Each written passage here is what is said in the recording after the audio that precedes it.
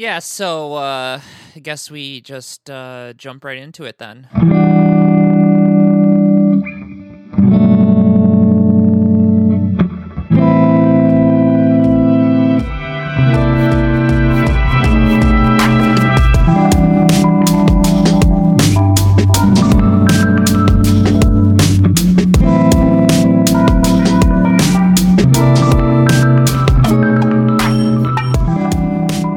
Welcome, everybody, to another episode of Work Stoppage. My name is John. I'm Dan. And I'm Lena. And we are an entirely listener-supported labor and union news show, so thank you so much for supporting us on Patreon. If you do, it goes a really long way towards keeping the show going. If you're not in the Discord already, go ahead and hop in the Discord. If you're a patron and you don't have stickers yet, message us on Patreon, and we will get them to you. And if you want to help the show a little bit more, you can leave us a 5-star review on Apple Podcasts or wherever you think it will help the show. Yeah. So what? First thing, I guess the big news that, has been going around is the ecological disaster caused by the negligence of what we've reported on many times, the trains, right? Yeah. So, I mean, we're really going to cover the big threat to America that has been all over the news this weekend. The Chinese weather balloons. Oh, yeah. Wait, no, that's sorry. That's what the news has been reporting on. I forgot we're not on corporate media. So, we really wanted to talk about what is not being framed as a labor issue, but definitely is, which is the big rail crash that happened in East Palestine, Ohio, like a week ago, and has barely seen any coverage. And this is a really Dan, really I want to big pause. Story. Yeah, I only want to pause you for a moment because in all of the videos that I've watched on it, they don't pronounce it Palestine. They pronounce it Palestine.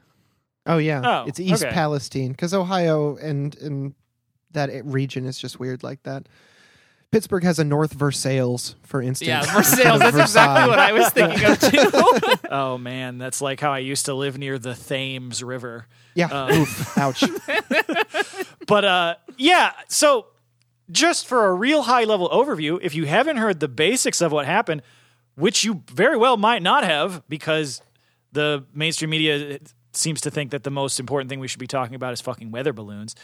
But essentially, this giant freight train crashed about a week ago in East Palestine, Ohio, and dumped a shitload of really toxic chemicals into the area. The big one that people have been talking about is vinyl chloride.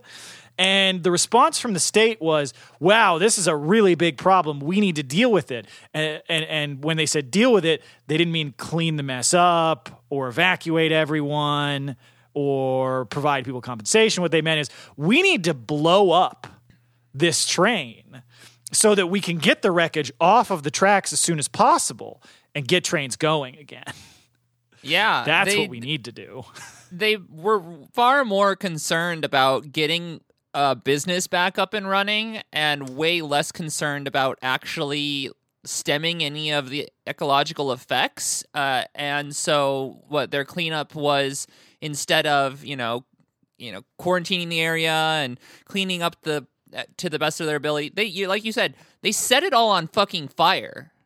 Yeah, it's kind of a metaphor for the COVID response, except it's a thing that actually happened. It also reminds me of the response to that time a whale beached itself somewhere on the East Coast, and they were like, well, dynamite is obviously the answer. What? Yeah. And so the whole process, the crash, the detonation, there's really two big aspects to this. There's what caused the crash, and then there's the response. So just to roll back to what actually happened, the actual problem that occurred that caused the rail crash is an issue that's literally centuries old. An axle on one of the cars just straight up failed. And, that's a thing that can happen if you don't maintain your rail network.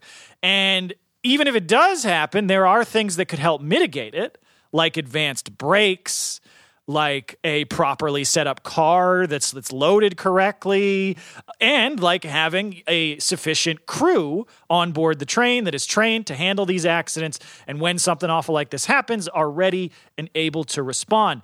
But of course, all of those options require a properly functioning rail network, which this country does not have.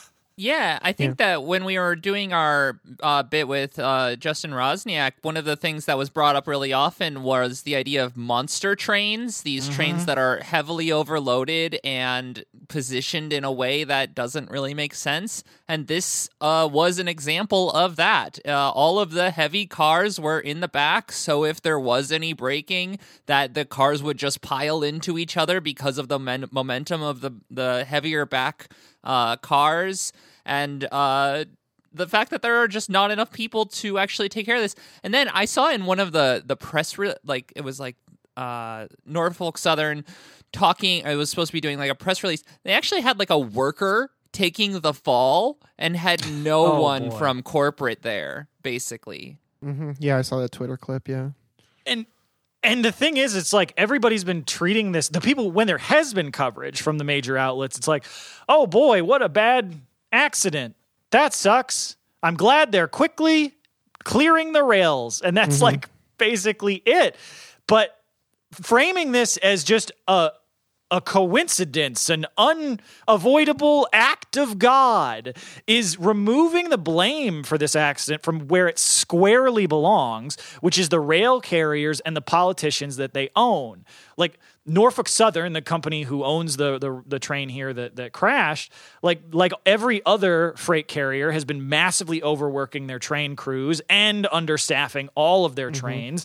And if they had been forced to actually provide adequate staffing, not just on this train itself, but also for all of their maintenance crews and all of the other support staff that are necessary to actually run a safe rail network, then likely this never would have happened. And just the sorts of accidents like this, because there are plenty of other derailments that happen all the time, would also happen far less often if we had more workers who were not being massively overworked. And this is where it gets into why this is a labor issue and why this is also squarely on President Biden's shoulders, because these sorts of failures, the refusal to upgrade equipment, the refusal to invest in maintenance, the refusal to put enough people on the trains so that when a problem happens, they can be properly responded to, all of those are issues that were specifically raised by the rail unions in the lead up to a potential rail strike as to why the years of negotiations have failed and why they needed to be able to use their labor power and withholding it from the rail companies in order to force them to make changes like this that are not only important for the rail workers themselves, but clearly for all of the inhabitants of the United States who are near freight lines, which is basically all of us. And yet, faced with that, President Biden saw that and said, nah, fuck it. Fuck you guys. You aren't allowed to strike. You have to take this contract that I told you was good enough, even though you all said it wasn't, and you have to accept it. And this is the result. Yeah, and on top of that, they're also basically telling every community in the United States, also your water table could just be destroyed at any moment, and you're just going to have to deal with that. Well, and not only that, a ton of the town in East Palestine's, in East Palestine, their animals have died. Pets, chickens, fish. I mean, like, there has been so much airborne toxic exposure that animals cannot even survive. And what is the company's response? They offered the town $25,000 for the 5,000 evacuated residents, which is literally $5 per person. Yeah, it's unbelievable. And in addition to that, to the problems with like the understaffing and all these other issues, specifically, the unions have been pushing for years for regulations that would force the rail carriers to put more advanced braking systems on their trains, specifically like an electronic braking system that can actually start braking at all the cars at the same time, as opposed to the air brake system that exists now, where like the braking happens sequentially, so it takes longer to engage all of the brakes on the train at the same time. And yet, consistently, the government, with all of the politicians who are in the pockets of the railroads, have refused to pass such regulations. There was temporarily, after a previous major derailment in the Obama administration, there was a new rule that was going to be put into place to force carriers to actually upgrade the brakes on their train that was killed under the Trump administration. And yet, Pete Buttigieg, our Secretary of Transportation, has already said that the government has no plans to bring that rule back into place. They just don't give a shit.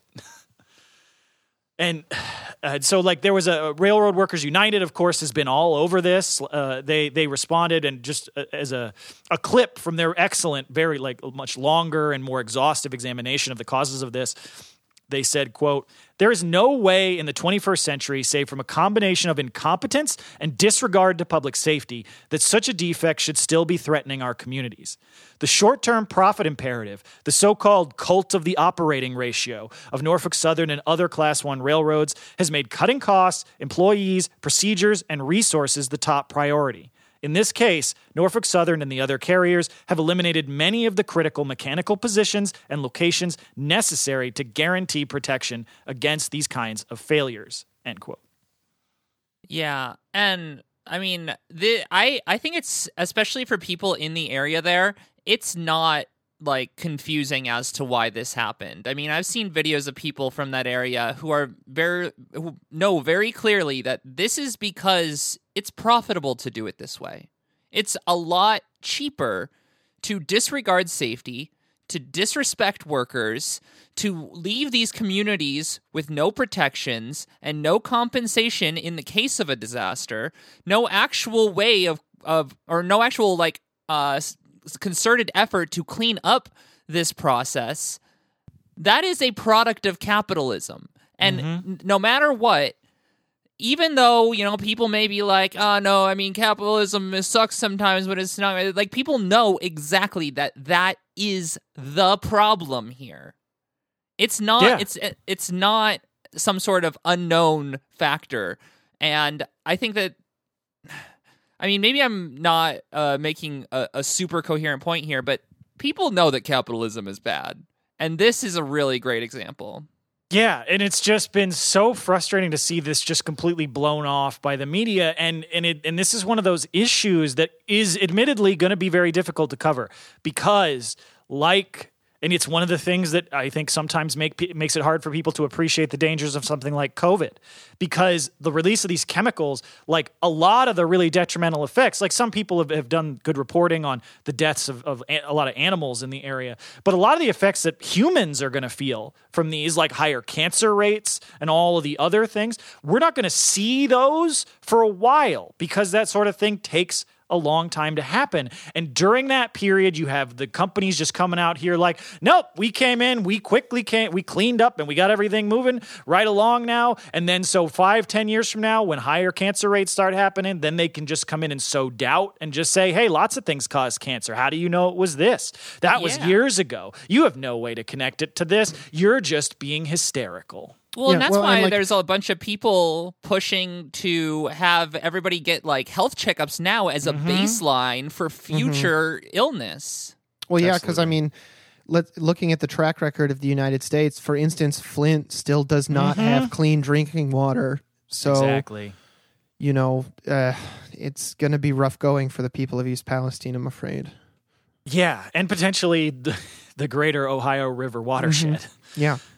Which, supplies water for millions of people. But yeah, I mean, don't let people minimize this story. Like, it's one of those things where it's not going to be obvious, a lot of the effects right away. But like, this is an incredibly bad chemical spill that our government is literally in the process of covering up alongside the railroads. So it's really fucked up.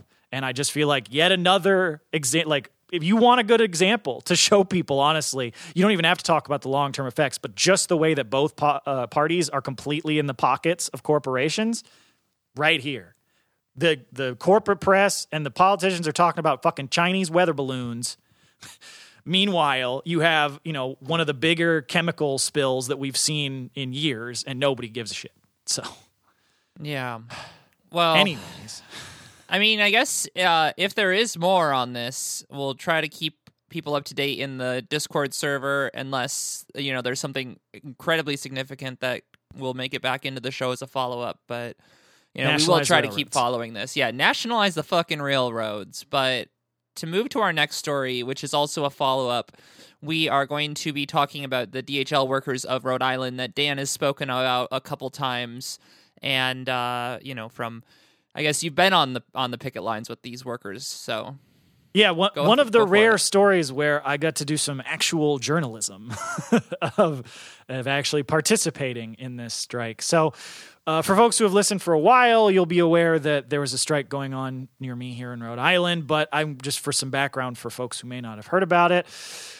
So Teamsters Local 251 here in Providence had been on strike at DHL in the next town over in Pawtucket for over 8 months.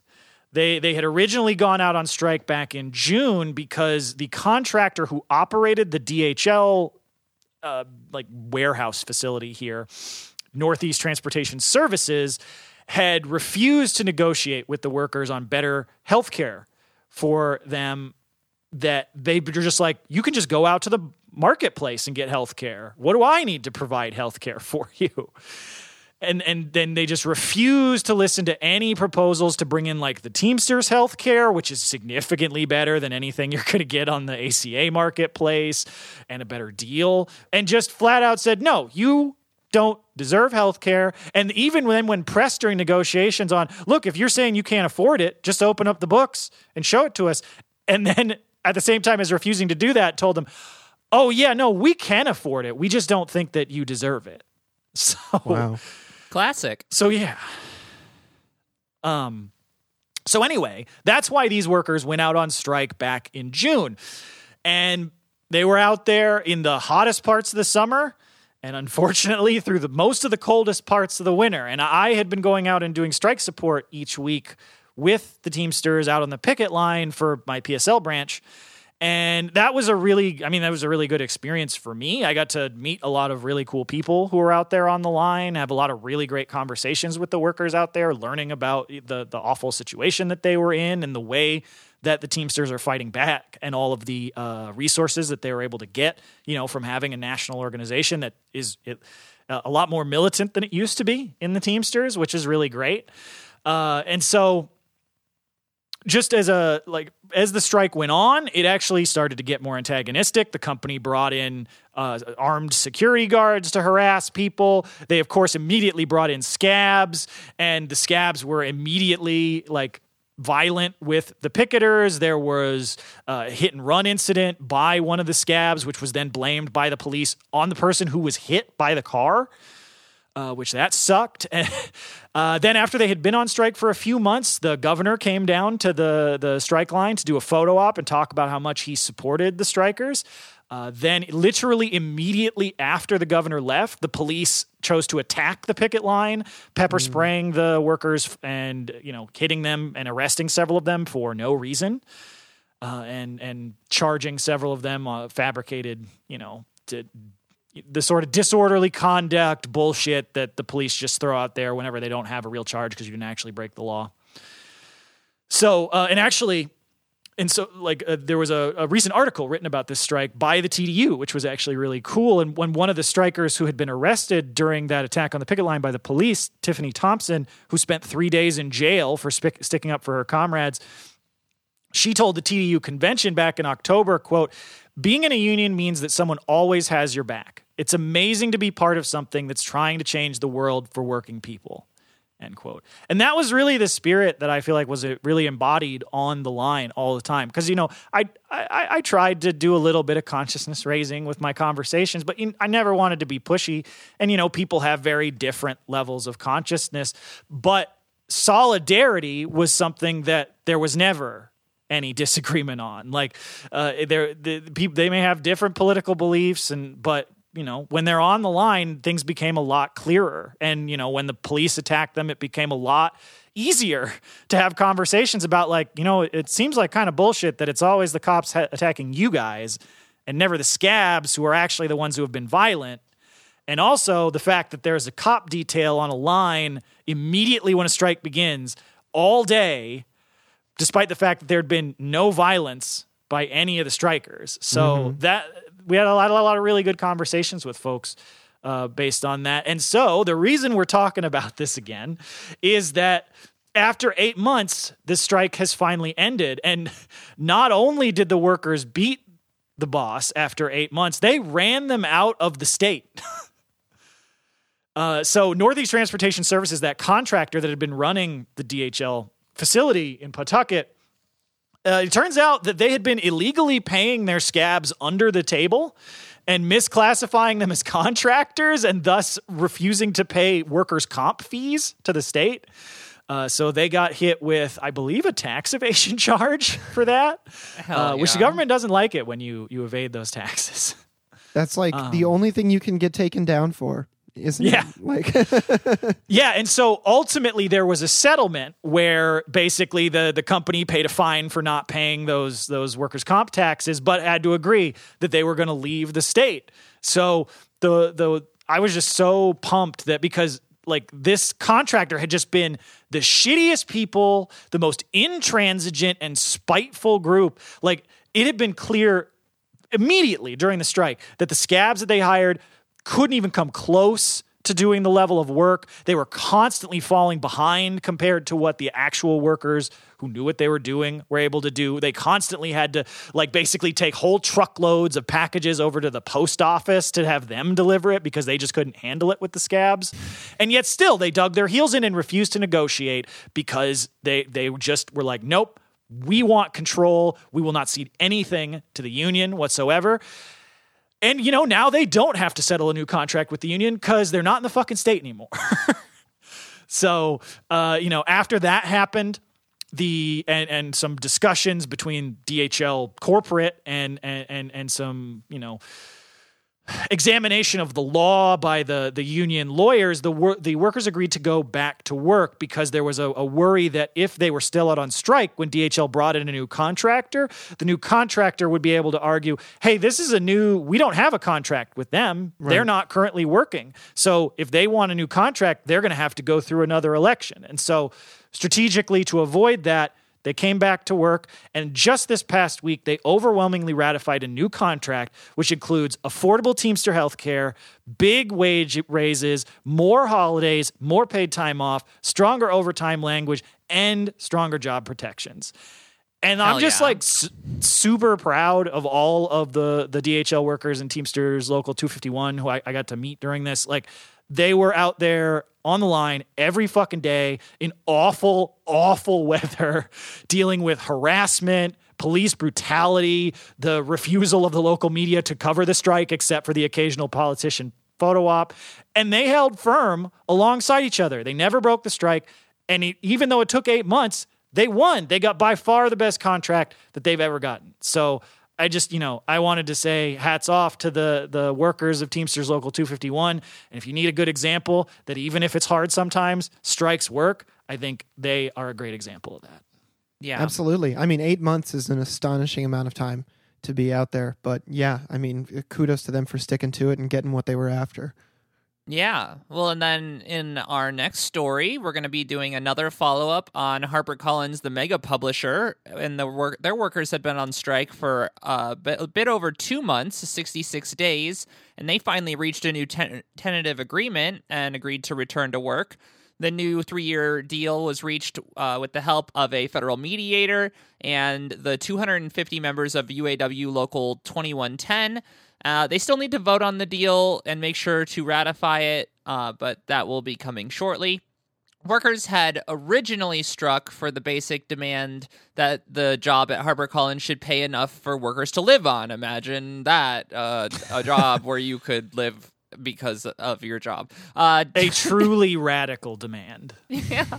Yeah, well, and despite these modest demands of simply raising minimum salaries from $45,000 to $50,000, not a huge ask, HarperCollins spent 2 months basically refusing to even negotiate with the workers at all.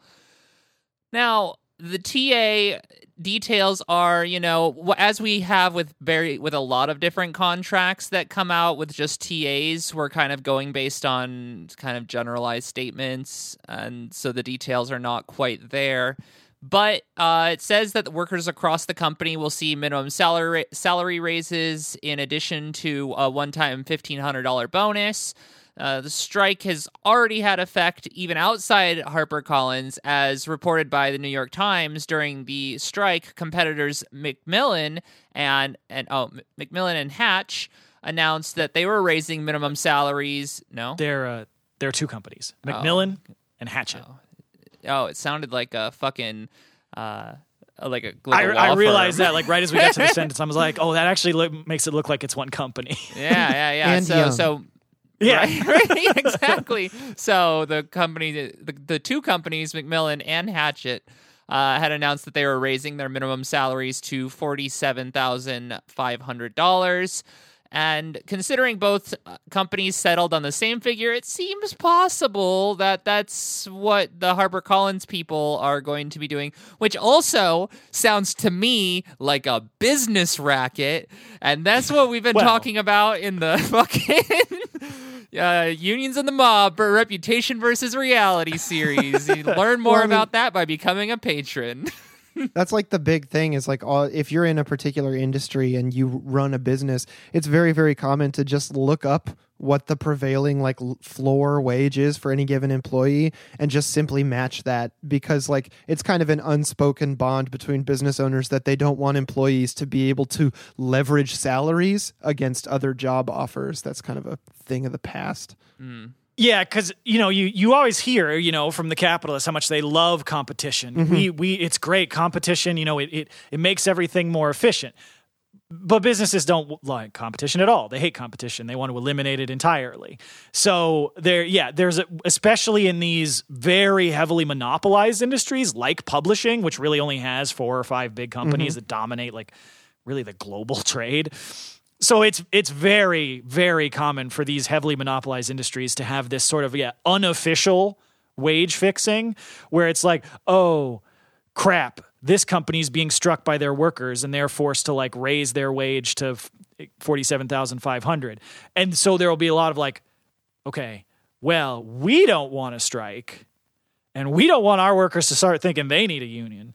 So let's just tell them how great we are by raising our minimum salary to that amount, which is, of course, why we always want to emphasize that, for instance, at Starbucks is, I think, one of the best examples of this. When you see, after the Starbucks Workers United movement starting, Starbucks coming out and giving multiple raises since then to all workers, new benefits and all these other things, it's the union that won those. The company didn't give those things to the workers of its own volition. Those were won by the union, even if those stores were not union at the time. Yeah, well, and it's like, I work in a pretty weird industry and for like a little regional vending company. But when I was looking at other vending jobs, they all mysteriously paid pretty much exactly the same amount of money that my current job pays. And it's like, oh, I wonder why that could fucking be. Yeah. Yeah. So, yeah, and I mean, we'll see how this is going to play out because one of the things that when I was researching this, trying to find details, there really aren't many available because it's still in the tentative agreement state.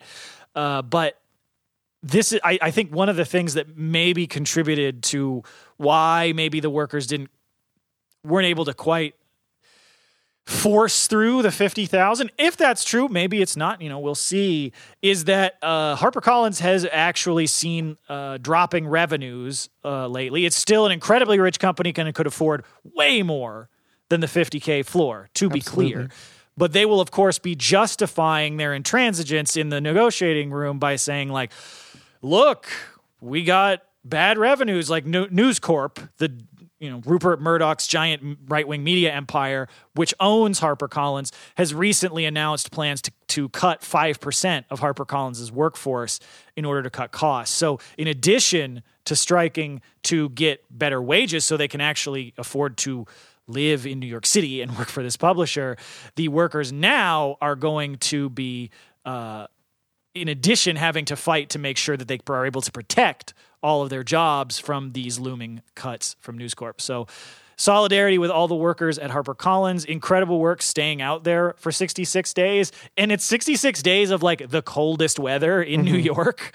So not exactly a cakewalk out on the picket line.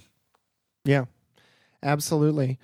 Well, moving into our next story, we're going to be taking a little bit of a 1,000-foot view and doing some hardcore data analysis. So I hope you're buckled up for that. This is something we've been meaning to talk about, but there's just so much fucking news, labor news happening. We felt like this could wait. So the Bureau of Labor Statistics did release their 2022 union numbers a few weeks ago, and the data that we saw shows that unions are on the rise, as we could tell you on this show, but that the overall percentage of union workers has decreased at the same time due to the number of newly added jobs. Our politicians always bragging about how many jobs they added to the economy and never about the quality of those jobs, interestingly. So we saw 273,000 workers who joined unions in 2022, which is the largest increase in decades. The number of new jobs added to the U.S. economy in 2022 was actually around 5.3 million, which is kind of a mind-blowing number, considering there's only about 360 or 70 million Americans, somewhere around there. And these numbers reflect why overall union density has gone from 10.3% to 10.1%, which does mark a historic low despite the amount of union activity that we are so privileged to report on every single week on this show. Yeah. It's just one of these weird cases where it's like, which makes this kind of difficult to frame because there is a big upsurge in union energy going on. There is a big upsurge in union organizing and strikes. And yet, at the same time, the scale has not been large enough to counteract the growth in non-union jobs that's been happening at the same time. And to we've got kind of a bit of a breakdown here because, of course, the unionization efforts are not even across every sector. It's actually very uneven. And so just to give folks a bit of a snapshot picture of where the labor movement is at right now is that about 193,000 of those 273,000, so the bulk, were in the private sector, though these new union members, which is you'd expect since the U.S., the private sector is by far the vast majority of jobs. And the highest unionization rates in the private sector are in the areas of utilities, with 19.6% of workers unionized.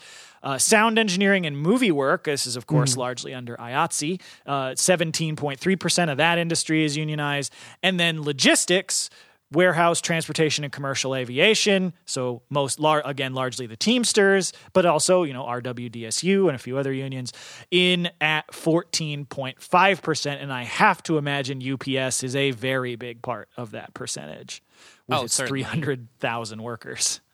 Yeah. And then the public sector still is like the most unionized sector compared to the private sector, where about 33.1% of public sector jobs are union. But that keeps dropping, and a lot of the public sector unions have been kind of hesitant to actually invest in more organizing, and which is one of the reasons why it also continues to keep dropping. I mean, since 2000, only 8 states have actually gained union membership, and the 3 highest were all on the West Coast. Between them, California, with Washington, and Oregon have added 623,000 new union members over that period. As most of the rest of the country had seen declines, New York and Hawaii remain the 2 states with the highest union densities, however, both still over 20% of their workers, which I thought was a pretty interesting fact. Yeah. Yeah. New York has always been like one of the most heavily union states in the country. And I don't really know what it is in Hawaii. I think maybe it's the tourism industry with Unite Here. Okay. Yeah, it's either that or the unceded indigenous territory, being like, an actual point of struggle. Maybe. Yeah, well, I was going to say it's particularly interesting because I know a disproportionate amount of Hawaiian citizens work for the U.S. military, and I know they're not unionized. So yeah. So, and one of the things that a lot of people have pointed out is talking about the surge in union popularity, because this is the angle that you'll see a lot of the left liberal line take, where they say, look, there's clearly a lot of enthusiasm for unions, but people can't join unions, all of which is true. They point out that 60 million workers say they would join a union if they could, according to the Economic Policy Institute, and that there's currently a 70% approval rating for unions, again, the highest in, I think, like 50 plus years. But despite all that, we only added 273,000 new union jobs. And so where a lot of the liberal publications look to at that is this is because U.S. labor law is so stacked against workers. This is, again, another place that's not wrong. It's extremely true, as we talk about on the show all the time. And so a lot of this energy tends to coalesce around, and that's why we need to pass the PRO Act, because we'll pass the PRO Act, and that'll solve these disparities in labor law. And I don't want to sound too shitty about this, because we 100% support the passage of the PRO Act. We think that'd be great, and we do think that it would contribute to this. But that, to focus so intently on the PRO Act, I really think misses the core problem here, especially because it implies that the way that the workers can fix the labor movement is with the help of the state. And that's just not really how these things usually go. I mean, we say so often on this show, please stop trying to turn to the Democrats. Right. It's just a black hole that you're throwing your fucking money and time into. And I don't even have to say anything about the Republicans. You already know. Yeah. And I mean, even, Jane McAlevey, who's certainly no communist, she was interviewed in these times. She's, by the way, if you weren't aware, she's a communist sympathizer, though.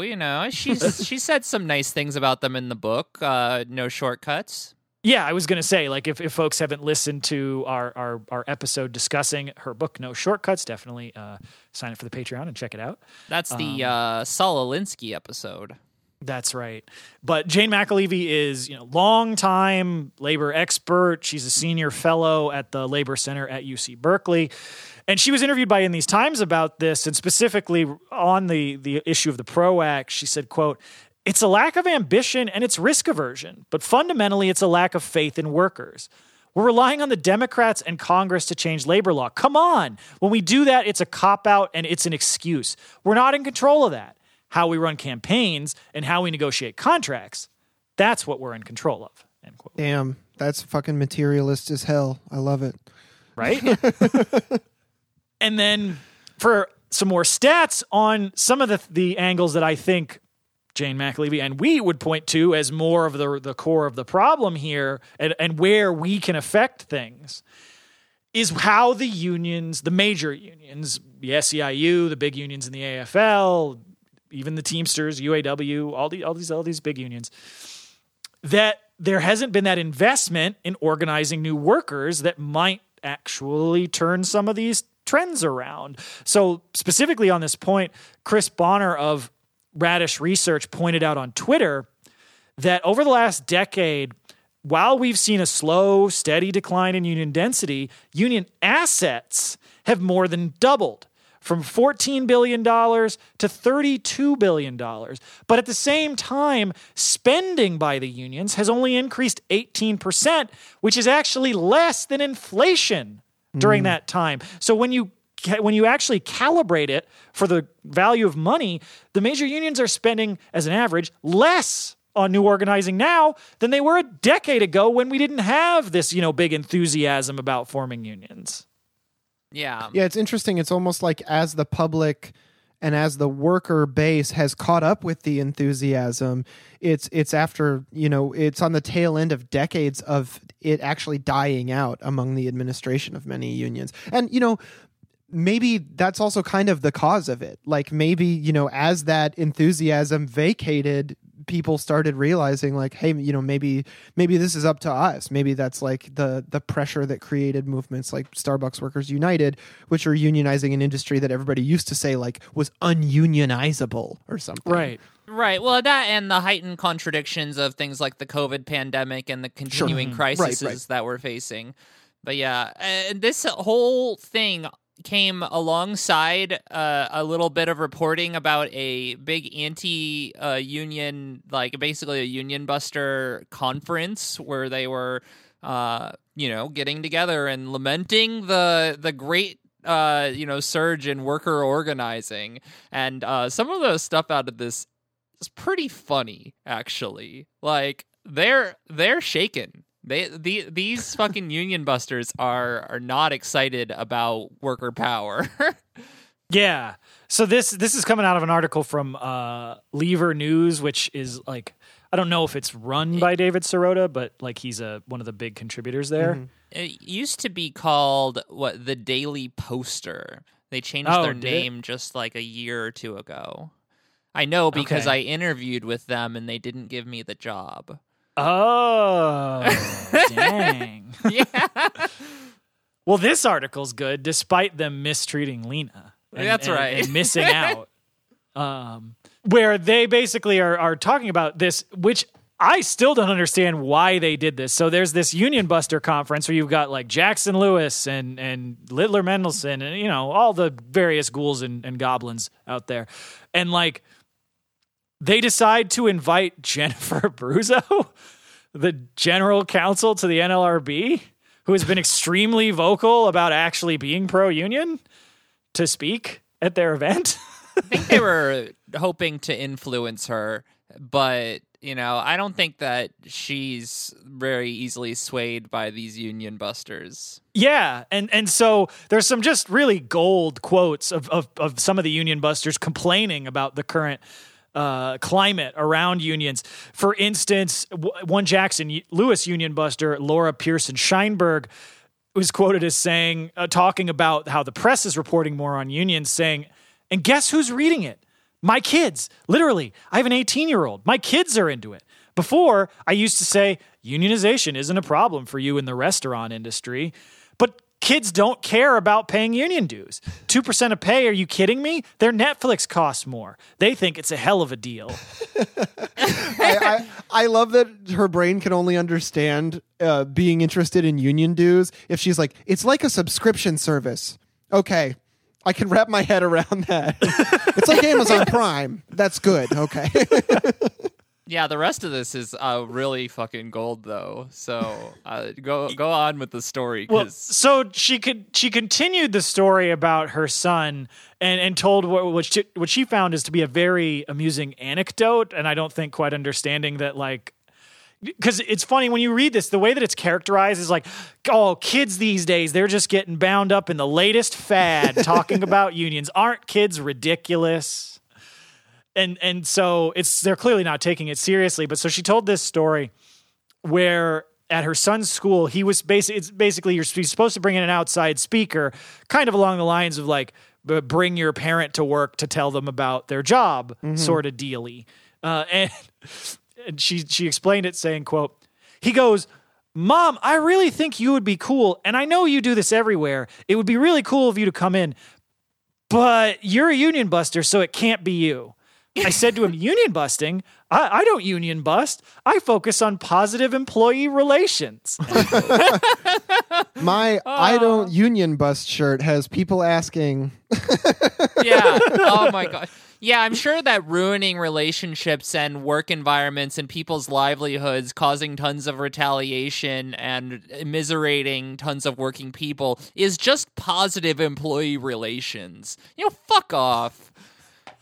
Yeah, well, and it's so weird to see the people like applying their ideological, you know, techniques to their own kids. Mm-hmm. Because it's like, look, you don't believe you're not a union buster. You know you're a union buster. You just think unions are bad. So I'm like, so admit that. Like, oh, you're just about your. I telling your kids I focus on positive employee relations. I don't feel like you're building a very positive family environment by lying to your kid like that all the time. But yeah, I mean, and so the whole rest of the conference is kind of like that. They talked about, you know, their standard union busting techniques of trying to co-opt social justice movements, talking about how unionization is not about wages and that it's really about respect and social issues. And so they're going to try and use things like how REI did the whole woke anti-union podcast with a land acknowledgement on it. And all this is really gross, insincere shit, like applying it to actual real issues like indigenous rights and labor rights. Yeah, I can't count the number of times I scroll past articles that are like, it's not about wages. It's definitely just like a bad manager. This is how you lose respect from workers. They started applying immediately after they weren't respected for calling in sick. Yeah, well, it's like those articles that are like, new study shows employees want pizza more than they want raises. And I'm like, was the study you just called a bunch of bosses and asked them what they thought? Yeah, exactly. So, yeah, I mean, anyway, just to kind of sum it up, like the momentum in the union movement is real, but we need the major unions to step up and take the resources that they have and actually apply them and seize the moment that we're in right now. And really, because we could be bringing, as horrible as U.S. labor law is, and we talk about that all the time on the show, if the major unions were willing to spend the money and really, really, really put their efforts into it, we could add millions of new workers. It would still be hard, and there's still plenty of people who would want to join a union who would be fucked over by labor laws, for sure. This isn't going to fix everything. But kind of as Jane McAlevey pointed to, we can only impact the things that workers can impact. And trying to think that we're going to use the capitalist state to fix this is a fool's errand that a lot of the business unionists have been betting on and losing for the past 60 years. So I think it's time that we try something that we can actually affect and which might actually work. Yeah, and to end it with just a tiny little anecdote, I got a random call from a coworker at the place where we had unionized, and then, we got decertified because of the intense union busting campaign. And, they had this issue where they changed the commission system, and now it's even harder to make commission. And my ex-coworker says, kind of like jokingly, is like, I was talking to my other coworker, and they both had worked there at the time, and said, we should have just let the union have it. And I just said, no shit. Like, these people who actually were part of the concerted effort to undermine the union that did actually get undermined are now regretting it. Like that, it should at least show a little bit of the change in consciousness and the possibility of maintaining and building strong unions. Hell yeah. Well, speaking of building strong unions, we've got the workers fighting for the Mexican independent union movement are continuing to rack up wins. So we've covered this a few times, mostly from the excellent reporting at Labor Notes. And once again, this is from some more reporting from Labor Notes, who continue to be like the one source that I can find in English reporting on what's going on in the Mexican labor movement. So Labor Notes continues to be a fantastic source. So this news story, we are going to be talking about workers at a auto glass factory, the French giant Saint-Gobain, who have a plant in Cuautla, I believe, is almost certainly not the right way to pronounce that. I apologize. This is a city it was listed as a southern city, but it seemed more like central Mexico.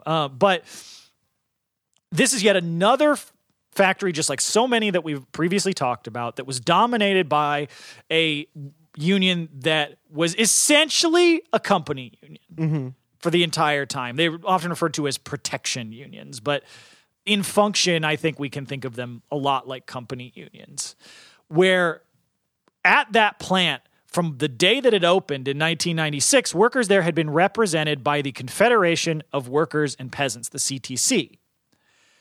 But in line with so many of the other places that we've seen, when there was a recent change to Mexican labor law a few years ago, giving workers the opportunity to vote on whether they wanted to keep their current representation or go to a new union, after an incident at the plant where a 21-year veteran worker, Gabriel Mendoza, was fired for standing up for his coworkers without any support from the union, workers who had been pushing for change for months were finally galvanized to just take the open fight and say, look, we've been trying to make this union work for years, and it's clearly not going to. It's clearly a company union. It's clearly in the pockets of the bosses. So we got to just forge our own path and build our own independent union. Yeah. Well, these workers were up against a union which defended the company when it committed wage theft against their workers, which is like, that's about as blatant as it fucking gets. And we heard from Yvette Diaz-Lopez, which is one of Mendoza's coworkers, who said, quote, "For 8 months, I constantly had to fight with my employers so they'd pay me my entire paycheck. If I worked overtime, they'd pay me the regular rate. If I worked a holiday, they'd say I didn't work that day. I told them my labor isn't free, but the CTC was more focused on defending the employer than the workers," which to me, that is a textbook description of an HR department. Yeah. Exactly. Yeah, it's like HR department, company union, protection union. These are all the same picture. Yes, exactly. Exactly. And so seeing others stand up against the company union help encouraged more workers who had had similar complaints but had never really felt that they could express them finally have the courage to join together with the rest of their dissatisfied coworkers and form an independent union, even though not only did they get, your standard verbal opposition from the CTC, like, no, we've been representing you for all this time. The best thing to do is work through the union. They also just started straight up violent intimidation from goons. So these are not the cool kind of union thugs, which we openly advocate for, the bad kind, which is the company union kind. Right. And so even after the CTC lost their vote and were replaced by the workers' new organization, the Independent Union of Free and Democratic Workers of Saint-Gobain, Mexico, the CTC continued to attack the workers. Like Ramon Martinez, a worker organizer, said that the CTC goons threatened to disappear her if she didn't stop organizing. And that's the sort of thing, if you hear that here in the U.S., somebody's like, I'm going to make you disappear. You might be like, oh, that's kind of a, like, old-timey thing to say. Yeah.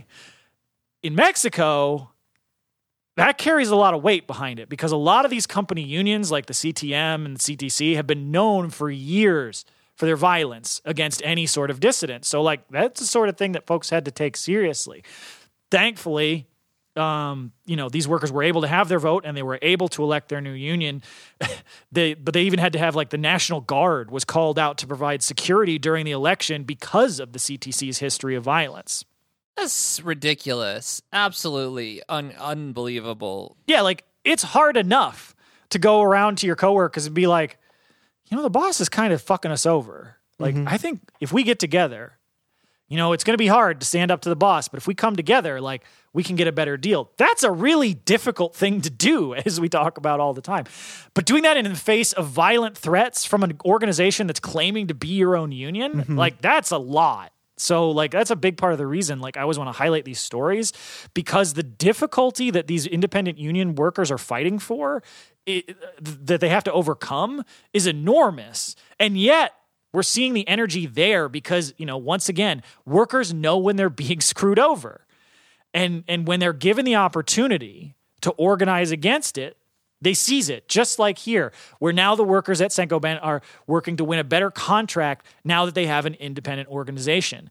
And one of the things that I loved, they talked about, they don't even have the new contract yet, but in their founding bylaws right in the Constitution, one of the things that they put in there was that the bargaining committee for any contract has to have gender equality. It has to be evenly split, 50-50, men and women. And that rocks. Like, I'm like, hey, other unions, here's a thing to copy. Yeah, absolutely. I mean, it's so rare that there's actual, like, equitable forms, or even just making sure that, like, some of the lowest paid workers are brought into these negotiations and making sure that their voices are heard.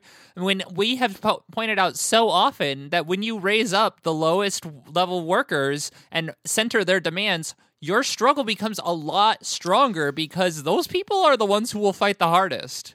Yeah, but let me raise the objections, okay? Okay, that if you center women or other marginalized voices, you're bringing politics into it. And when listen to me, when you prioritize the lowest paid workers, that's communism. That's right. It is communism. Exactly. But yeah, one of the other things that they've done that's really great, and this of course happens in many unions with the shop steward system, but one of the I love that, it's one of the big first priorities for this new union is setting up a structure similar again to the shop steward system where there's direct lines of communication between the bargaining committee and union leadership and the workers on the shop floor. Like even to the point where, you have like the new union general secretary just giving contact information to workers on the shop floor. Like, look, when you see big issues we need to bargain over, let us know. Like, because, we want to be in touch with what are the key issues that all the workers are facing so that we can prioritize what the actual workers' priorities are. So, yeah, hell yeah. And it's one of those things where you think of like, well, of course, that's what a union should be doing. And I agree. But again, these workers almost 30 years at this point, wildly, have not had a union that's doing that. So it's been a complete transformation. And now that they're fighting for their new contract, they've also reached out to other nearby plants in the area to urge them to organize their own independent unions and get out from the thumb of the company and their company bosses. They're like company union goons too. Like, so as the new union's general secretary, Joaquin Guzman, told Labor Notes, quote, "It's been proven time and time again that power comes from workers. So don't be afraid to make the change," end quote. Nice. Absolutely. I loved it because this is one of those things that I really love about the energy that we've seen from pretty much, this is very similar to all the other stories we've reported on from the independent union movement in Mexico, where the solidarity, like all that energy isn't stopping at that plant. Every one of them is just like, we can do this everywhere. Every worker deserves a real union that's going to fight for them. And so in line with that, while these workers are gearing up for their fight, one of the other plants that unionized that we previously talked about, this is a VU manufacturing plant in Piedras Negras, who won a new independent union back in August. They are now gearing up for a strike because in response to them getting a new union that will actually fight for them, VU manufacturing is like, oh, wait, we're going to have to actually pay you guys now? Well, we don't want to deal with that. So they've illegally furloughed many workers on temporary layoffs. This is a system where like they weren't legally allowed to fully lay the workers off. So they're using what they're allowed to do within the legal system. But that, is awful for these workers because they're losing the paychecks that they need to cover their basic expenses. And so in response to that, workers will begin a strike next Monday, February 20th. And they've appealed to the broader working class in both Mexico and the United States for help fundraising for their strike fund. So I've got a link for that, and we will definitely include it in the show notes. And, we encourage, of course, as always, anybody who has a little bit of extra money, anything you can throw for those folks is going to go a really long way. And, this is a really, really good movement to support, because helping workers in Mexico helps workers in the U.S., just like helping workers anywhere else that is affected by U.S. imperialism helps workers here. So. Absolutely. Very important. Very, very important. Then in our next story, we're going to be talking about Starbucks, and we have not included them in the notes recently, but there's just been, we kind of have been building up what's been going on, but we're going to talk a little bit about fired Starbucks workers and what they have been going through, and basically, which I was going to say maybe you'd be surprised about this, but I actually don't think you will, that they're actually forcing workers to work while sick with COVID and then reprimanding them for doing so. Yeah. It's really not great. I mean, it's completely in line with everything that Starbucks has been doing, but it's just so frustrating to see this over and over and over again. Like, so this is coming out of a report in Vice where the NLRB ruled last week that Starbucks illegally fired Georgia worker Ben Scott after he tweeted about being asked to come to work after testing positive for COVID. Also, firing people for what they post on Twitter should be illegal. I know it's not, but it is technically, but the actual enforceability of it, I think, is really the problem there. Because, right. Well, but anyway, I mean, back in June, Scott's store in Atlanta, in an Atlanta suburb, was actually one of the few stores that had voted against unionizing. But immediately following the election, he had tested positive for COVID and moved to isolate for the 5 days per the company's policy, even though 9 days is basically what is safer. And even then, it should be contingent on a test. And even though he had tested positive and continued to, he was told to, come in anyway. Right, which was the express purpose of that CDC guideline that they released to allow companies to force people back into work ASAP. Yeah. And so, honestly, I'm struggling here because of how ridiculous it is that you could literally have a positive COVID test and be told to come into work. Although I'm not surprised because I have worked at Starbucks and they will tell you to come in no matter what. And that if you can't find someone to cover for you, that you are going to get one of your 3, reprimands for that. Yeah, well, and this is corroborated by what Scott said about what their manager said, which is, we hear from Ben Scott here. He says, quote, "The manager said that Starbucks policy is 5 days and that I was required to come back to my shift the next day, even though I was still testing positive. So I let the other employees know, and they were rightfully upset that I was getting told to come in, even though I'm positive." And then after he then tweeted about the incident, largely to let customers know about the unsafe work environment they'd be coming into, he was informed that he had to contact Starbucks HR and then was subsequently fired 3 weeks later. In the paperwork that Scott received, Starbucks lied and claimed that he included the address of the store and invited the public to visit him at this store location while COVID-19 positive, which is, and I can't stress this enough, the express opposite of what was happening. That is, I mean, I know dishonesty from Starbucks is like, something that we talk about literally close to every episode on this show, but like that's, all you have to do is look at the tweet to know that's a lie. Yeah. Well, on the 1st of February, the NLRB did rule that this was illegal retaliation and that Scott's speech was protected and concerted activity discussing a workplace safety hazard. Obvious to us, and probably also Starbucks, but they don't actually care. The board also cited the company for holding illegal captive audience meetings and threatening that if workers voted for the union, they wouldn't get any future raises. Honestly, interesting that there's point, no sentencing. Yeah, there really should be they should be forced to recognize the union there at the very least, and every place that has filed, and maybe just auto unionize the whole fucking company because they're not going to stop. They're just going to keep going. And speaking of keeping going with exploitation and horrible practices, our next story out of Iowa talks about bringing back the good old days of little hands in looms and on kill floors, basically legalizing child labor because nobody wants to work anymore. Drinking from the garden hose and shucking peas with grandma. Yeah, exactly. We're bringing back all the stuff from the beginning of the 20th century that we thought we got rid of, folks. They're probably going to put in a new bill to put lead back in the gasoline because taking it out was woke. I don't even know at this point. I'm going to die of dysentery on my way to Oregon. I'm really excited. Yeah. So, as I've said, like with the Federal Reserve's attempt to crush labor by jacking interest rates through the roof in order to force a recession and kick people out of work.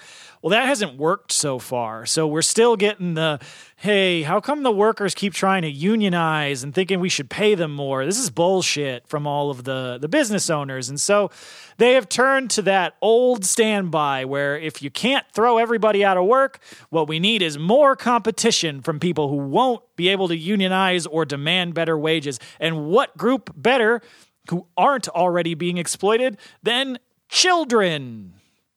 So This past week, lawmakers in Iowa introduced a new bill to allow teenagers to work jobs that had previously been deemed too dangerous or intensive for kids, and it is clearly the entire purpose of this is to suppress wages. That is 100% the reason. There's a whole bunch of bullshit about, well, this is better for it. None of that matters. The purpose of this is to suppress wages. Always, because they don't believe in equal pay for equal work. They believe in paying, marginalized people less so that they can drive down wages overall and increase profits for capital.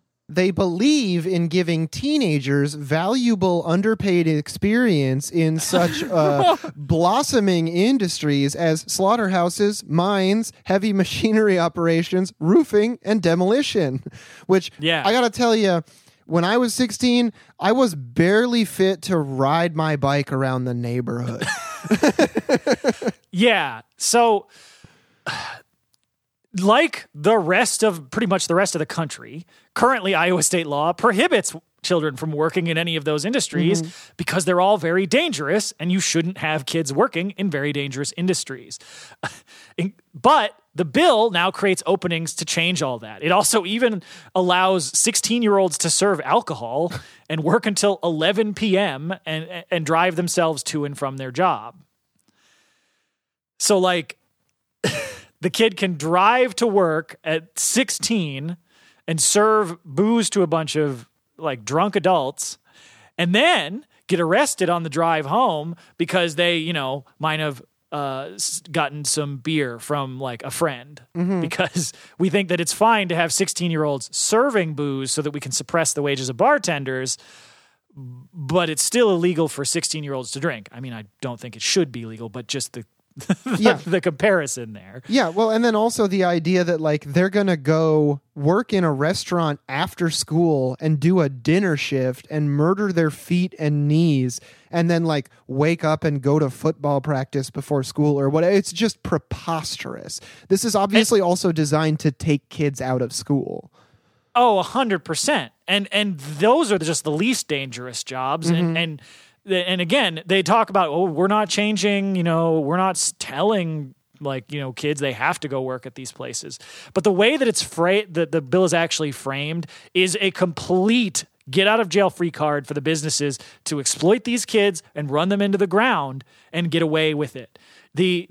Basically right now, it's illegal for kids to work any of those jobs. And the new bill provides a loophole that eliminates any prohibition on that labor as long as the kids are, quote, participating in work-based learning or a school or employer-administered work-related program. And as we all know, those are always administrated perfectly reasonably with no oversights and no lack of accountability. They're always just peachy. Yeah.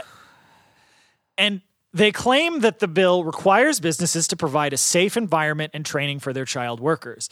I don't really understand where that claim comes from because it's just not true. There is no safe environment on a demolition site, period. Full stop. Yeah, or a slaughterhouse or a mine or an auto parts factory. Exactly. Or a fucking McDonald's kitchen. I can't count how many times I burnt myself in that fucking place as a kid. That's also absolutely true. You've seen all the memes about people put the ice in the fryer. And there's a reason there's memes about that. Big hot fryers are dangerous as shit. But getting back to the lies of the Iowa politicians, despite them saying that, these loopholes are fine. It's fine to let kids work in these environments because we're requiring that businesses make them safe. Again, there isn't even a part of this bill you can twist to say that because it, in fact, says the opposite. The bill actually provides a blanket exemption of any liability on the company's part if a student gets sick, injured, or even dies due to the company's negligence on the job. They are letting the businesses totally off the hook. All that's going to do, and which is the imperfect intent of this, is encourage businesses to try and hire kids for these dangerous jobs because they get a blanket get out of jail free card if anything happens to them. Yeah. And very similar to how there have been zero repercussions for COVID deaths, except for it's not just, the general population. It is children. Again, it's children. Yeah. And so we've got an absolutely bizarre quote from Jessica Dunker, who's the president and CEO of the Iowa Restaurant Association, and of course, one of the big boosters of this law, who is extremely excited about feeding the children of Iowa's working class into a meat grinder in order to make more money. Yeah, pro tip, if an organization ends in association, it's evil.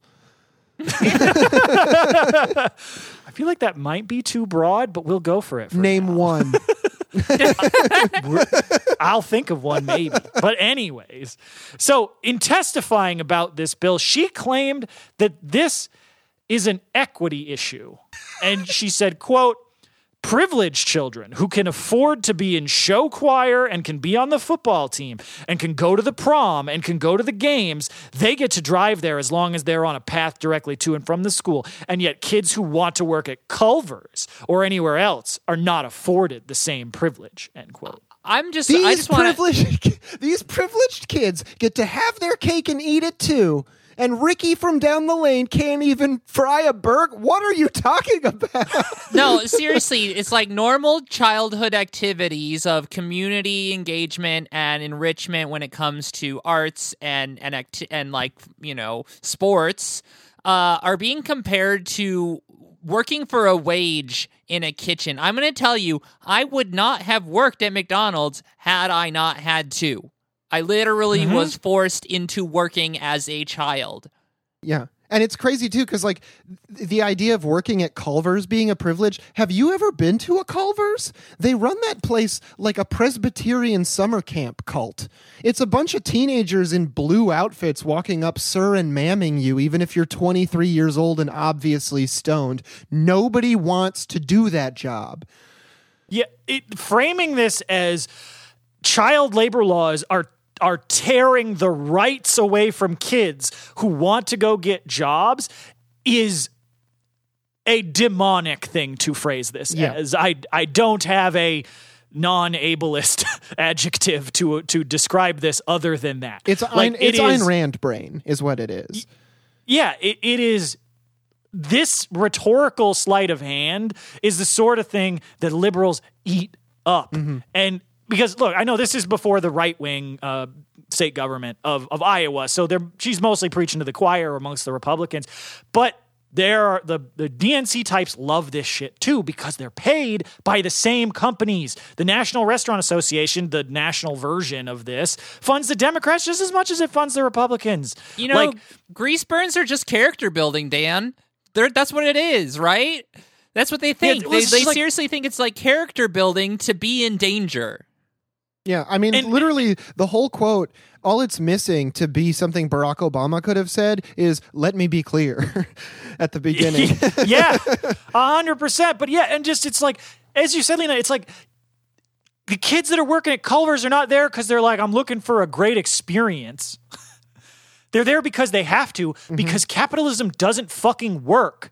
And it doesn't provide the standard of living for working people that they can have their kids not work. It's every single one of the kids that works at a job like this is there because they have to be, because they have to have it in order to make money. And phrasing it as a rights issue is just driving me up a wall. Like, these people are the reason that you need a revolution to clear out the, you know, I guess, deadwood as part of the capitalist state. It's completely fucked. And so, like, this bill, like, this isn't just some, you know, oh, there's the most far right person threw that in there knowing it wasn't going to pass. Last Wednesday, on February 8th, the bill cleared an Iowa Senate subcommittee and is moving towards a full vote. Like, despite the fact that to all observers, this bill will be horrific for Iowa's youth and will lead to plenty of lifetime injuries and even deaths that these companies are not liable for in any way and therefore not incentivized to prevent, like, it's still moving forward, and the capitalists who own the state government will stop at nothing to crush the rising labor movement, even if it means sacrificing some other people's children. Yeah. You know, fuck Iowa, unexist to America. Well, we're mad at the Iowa government. Right. Not not the unexist to working Iowa. the government and such. Yeah. Anyway, I'm just frustrated. Nationalize Culver's. Yes. There we go. All right. Well, we've got two more stories that we're going to be covering in this episode, both of which relate to the interview that we did last week. So become a patron to check that out. But we have been talking a lot about the surge in unionization at universities. And at Northeastern in Boston, there are 1,700 grad student workers that have begun their organizing with the UAW. That was last Monday that they had actually officially filed for state recognition of their union.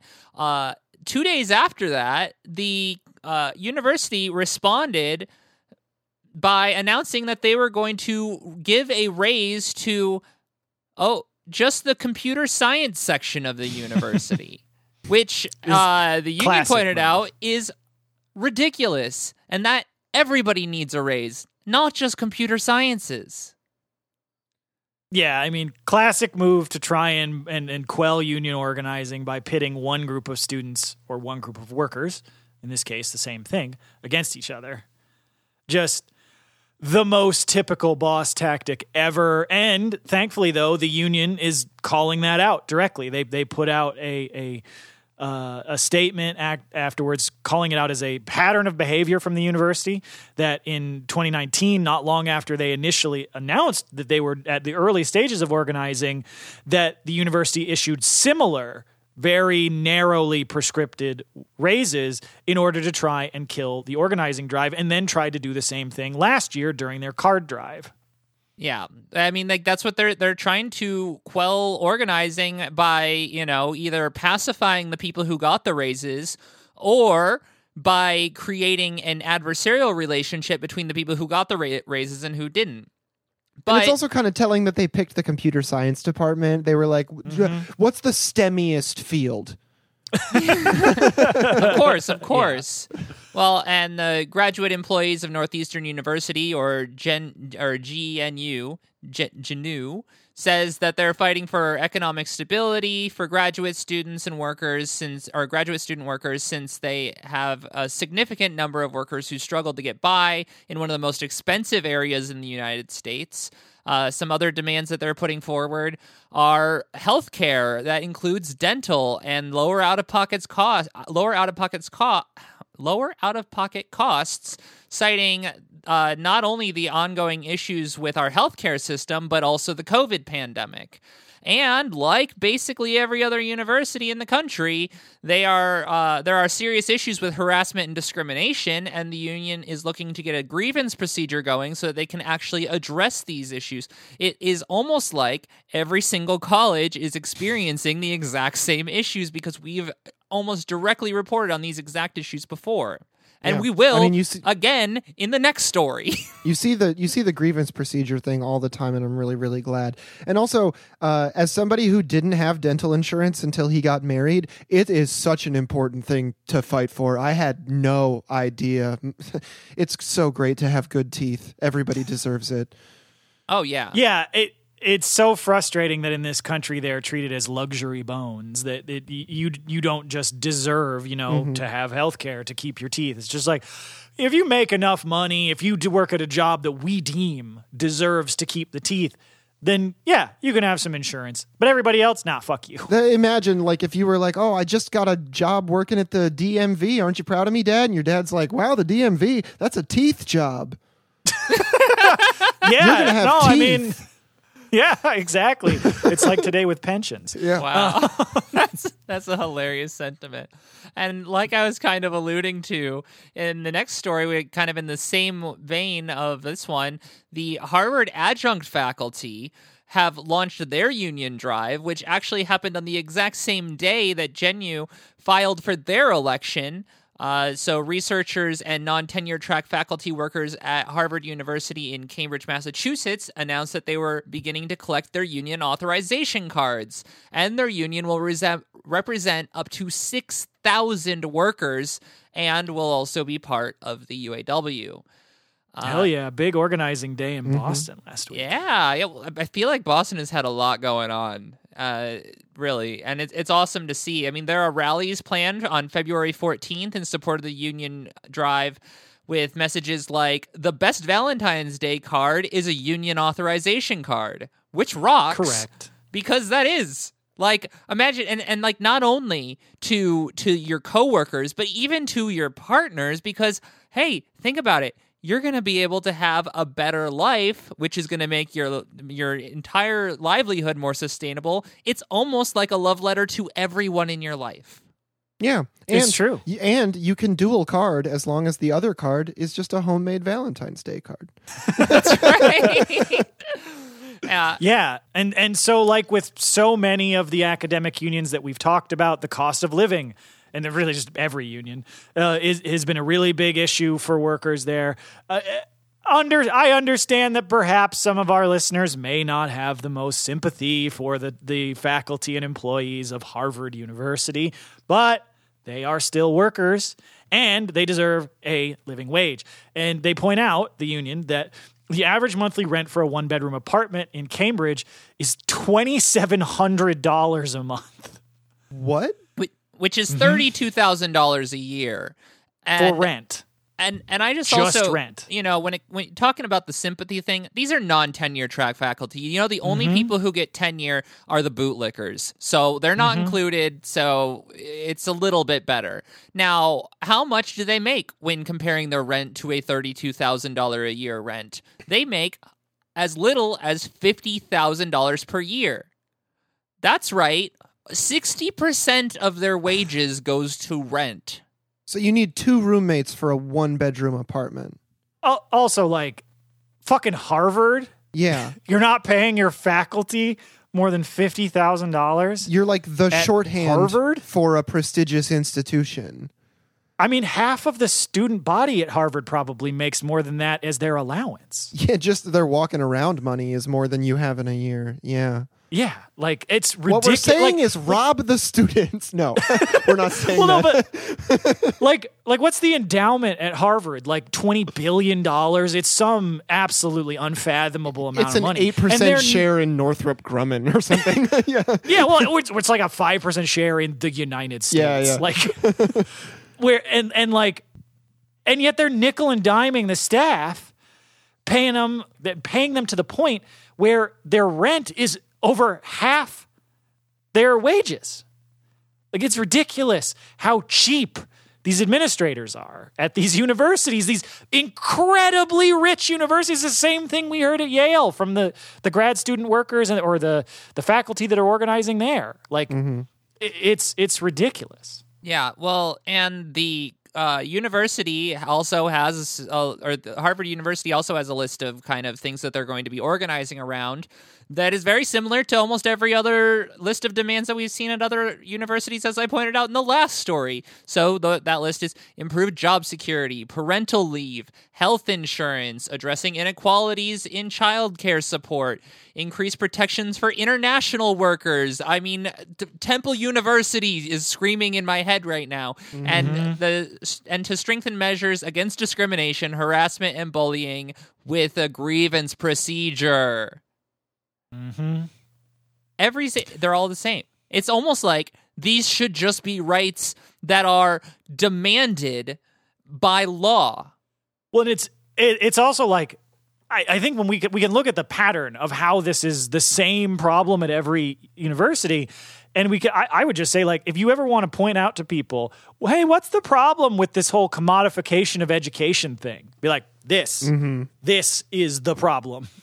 Absolutely. Like, you don't pay anyone because you're running it as a business. Yeah, and to also highlight some of the issues that they've been having with, discrimination, harassment, or even just unfair firings, Harvard administration has a history of just firing or forcing out non-tenure workers with decisions that are just made in closed-door meetings and without notice. So workers can just be fired because the board didn't like them. They just, I don't like this person. They're gone. At-will They employment said is something the too worst. Marxish. Yeah, probably not at Harvard, but they'd probably say that about this person said that we shouldn't bomb every country in the world. They are clearly a communist. I saw them reading an MMT book. Yeah. But yeah, so I mean, it's ridiculous that they're facing these horrible conditions, and so we're really glad to see that these workers are unionizing. They're requesting voluntary recognition, but we know that's not going to happen. So they are also prepping for a official card drive to start prepping for a NLRB election. So we will definitely keep folks posted on this and the Northeastern University drive as they continue. But it's been a long episode, folks, and it's time for the meme review. That's right. Yes, it is about time. And I already mentioned Temple University, and so let's start with a Temple University meme. Yeah. I just really like this because this is only sort of a meme. Like, so this is somebody's tweeting. This is at Lauren Barbado, who is tweeting at Temple University itself saying, I found a scab for my class, so I made a new Canvas module to help them out. And then it's a screen cap of the art of the module that she made, and it's scab resources. Welcome. And then the next item, the right to strike, National Labor Relations Board. Next item, scab definition, Merriam-Webster. Next one, why are people who cross picket lines called scabs? And then today in labor history, scab used for the first time. And then finally, how a beloved giant rat won free speech rights. Hell yeah, we love a good scabby reference. Hell yeah. I also so love good. that. I don't know how Canvas works. So it does say modules, death and dying. So I don't know if that's the name of the class or the overall thing that they added the module to. But I do love that there's just like a little touch of morbidity at the top as well. Yeah, absolutely. Yeah. Then our next one is, actually, I didn't even look at this one before, but it's this shoe sticking out from underneath a chair. And it says, It's under a cubicle wall. So it's the a person cubicle on one wall. side. Yeah, they're on one side of the cubicle partition. They're sticking their foot under to the other, like next cubicle over. Oh, okay. The text on this one is me. I really need to stop distracting my coworkers, and then also me. And it's this photo. There's little googly eyes on the tip of his shoe. Yeah. It looks like a wide snake or something. Yeah. Like a kind of a doofy snake. Yeah, and then there's a little at the speech bottom, bubble Yeah. Yeah. from the little googly eyes on the shoe, and it just says, "You deserve a thriving wage."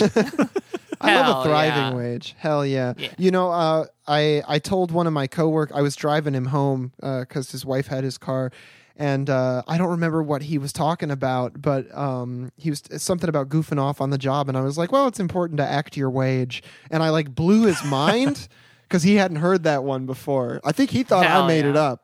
But I didn't. It's so good. Yeah, it's incredible. Yeah, I mean- I didn't make it up. If No, listeners don't know. but you don't have to tell him that. You can take credit for things. Just do it.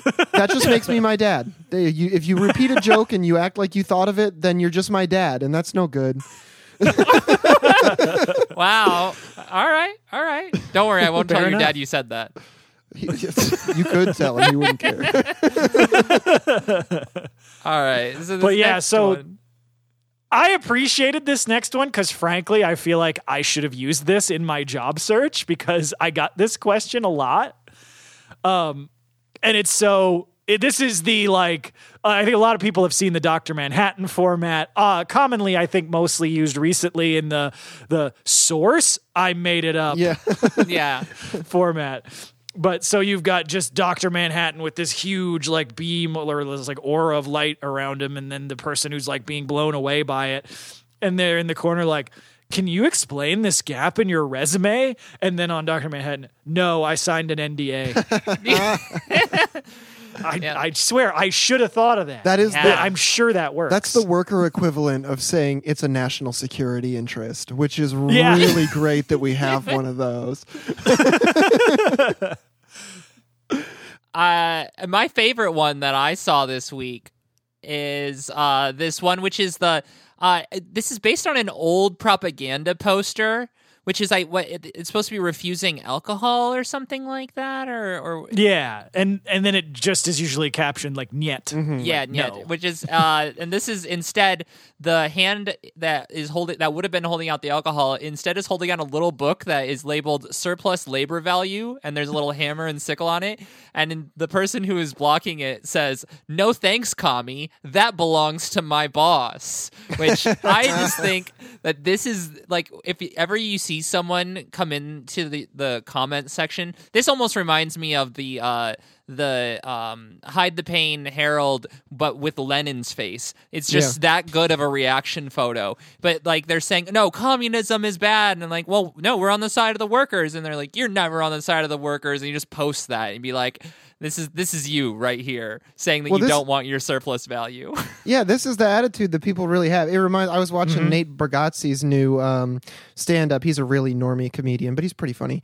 And he was recounting how stupid he was, that when he was younger, he found $20 on the ground at a Walmart, and he went to turn it in. And he asked a guy, like, is this yours? And the guy said, yes. So he gave it to him. That's the same thing. When you just say that belongs to my boss, you have handing $20 you found on the ground to a random guy brain. And then it reminds me of that the meme that people would rip on, where the tweet, the guy would be like, you know, where it's the whole proposition is, which would you rather have, $1 billion or a book explaining how to be a billionaire? And the guy's like, oh, all these idiots are taking the money. I'm taking the book. I'm taking lunch time. with Jay-Z every time. Yeah. It's just so, because this is what hustle culture, aka bourgeois propaganda, does to your brain. Don't fall for it, folks. No, and a good way to get outside of bourgeois propaganda is to do exactly what the next meme says, which is, it's in quote marks, so it says, dress for the job you want, and then it shows a couple of gnomes feeding some frogs with large spoons, what looks to be some stew out of a sled, which is a perplexing arrangement of things, but I like it. Whatever they got going on. Because speaking of hustle culture, that other meme where it's like, screw hustle and grind, I want whatever this is, and it's just the sleepy time bear. Yeah. Exactly. It's exactly that style of meme, and I do love it. But it also really reminds me of those like weird portrait paint, like quote unquote paintings that you see in like your grandparents' house that are hanging on the wall, either just like a photo of the deer in the woods or something like that. But two baby feel like farmers on a dusty trail, and one says to the other, been farming long? Yeah, it really has that vibe. I like it. It's nice and homey. But with that, we're going to wrap for this episode, and we want to thank you all for listening. And if you'd like to support us, you can do so at patreon.com/workstoppage. We are entirely listener supported, so we appreciate that. You get access to all of our overtime episodes. We're going to be finishing up this part of the Unions and the Mob Reputation versus Reality series in the next couple weeks, and it's honestly riveting. You'd love it, I promise. And since we're entirely listener supported, it's how we get this show done. Write us a review somewhere. Follow John on Twitter at Facebook Villain. Follow the pod at Work Stoppage Pod. Listen to Beep Beep Lettuce. Listen to Red Game Table. And as always, labor peace is not in our interest, and solidarity forever. Solidarity. Solidarity.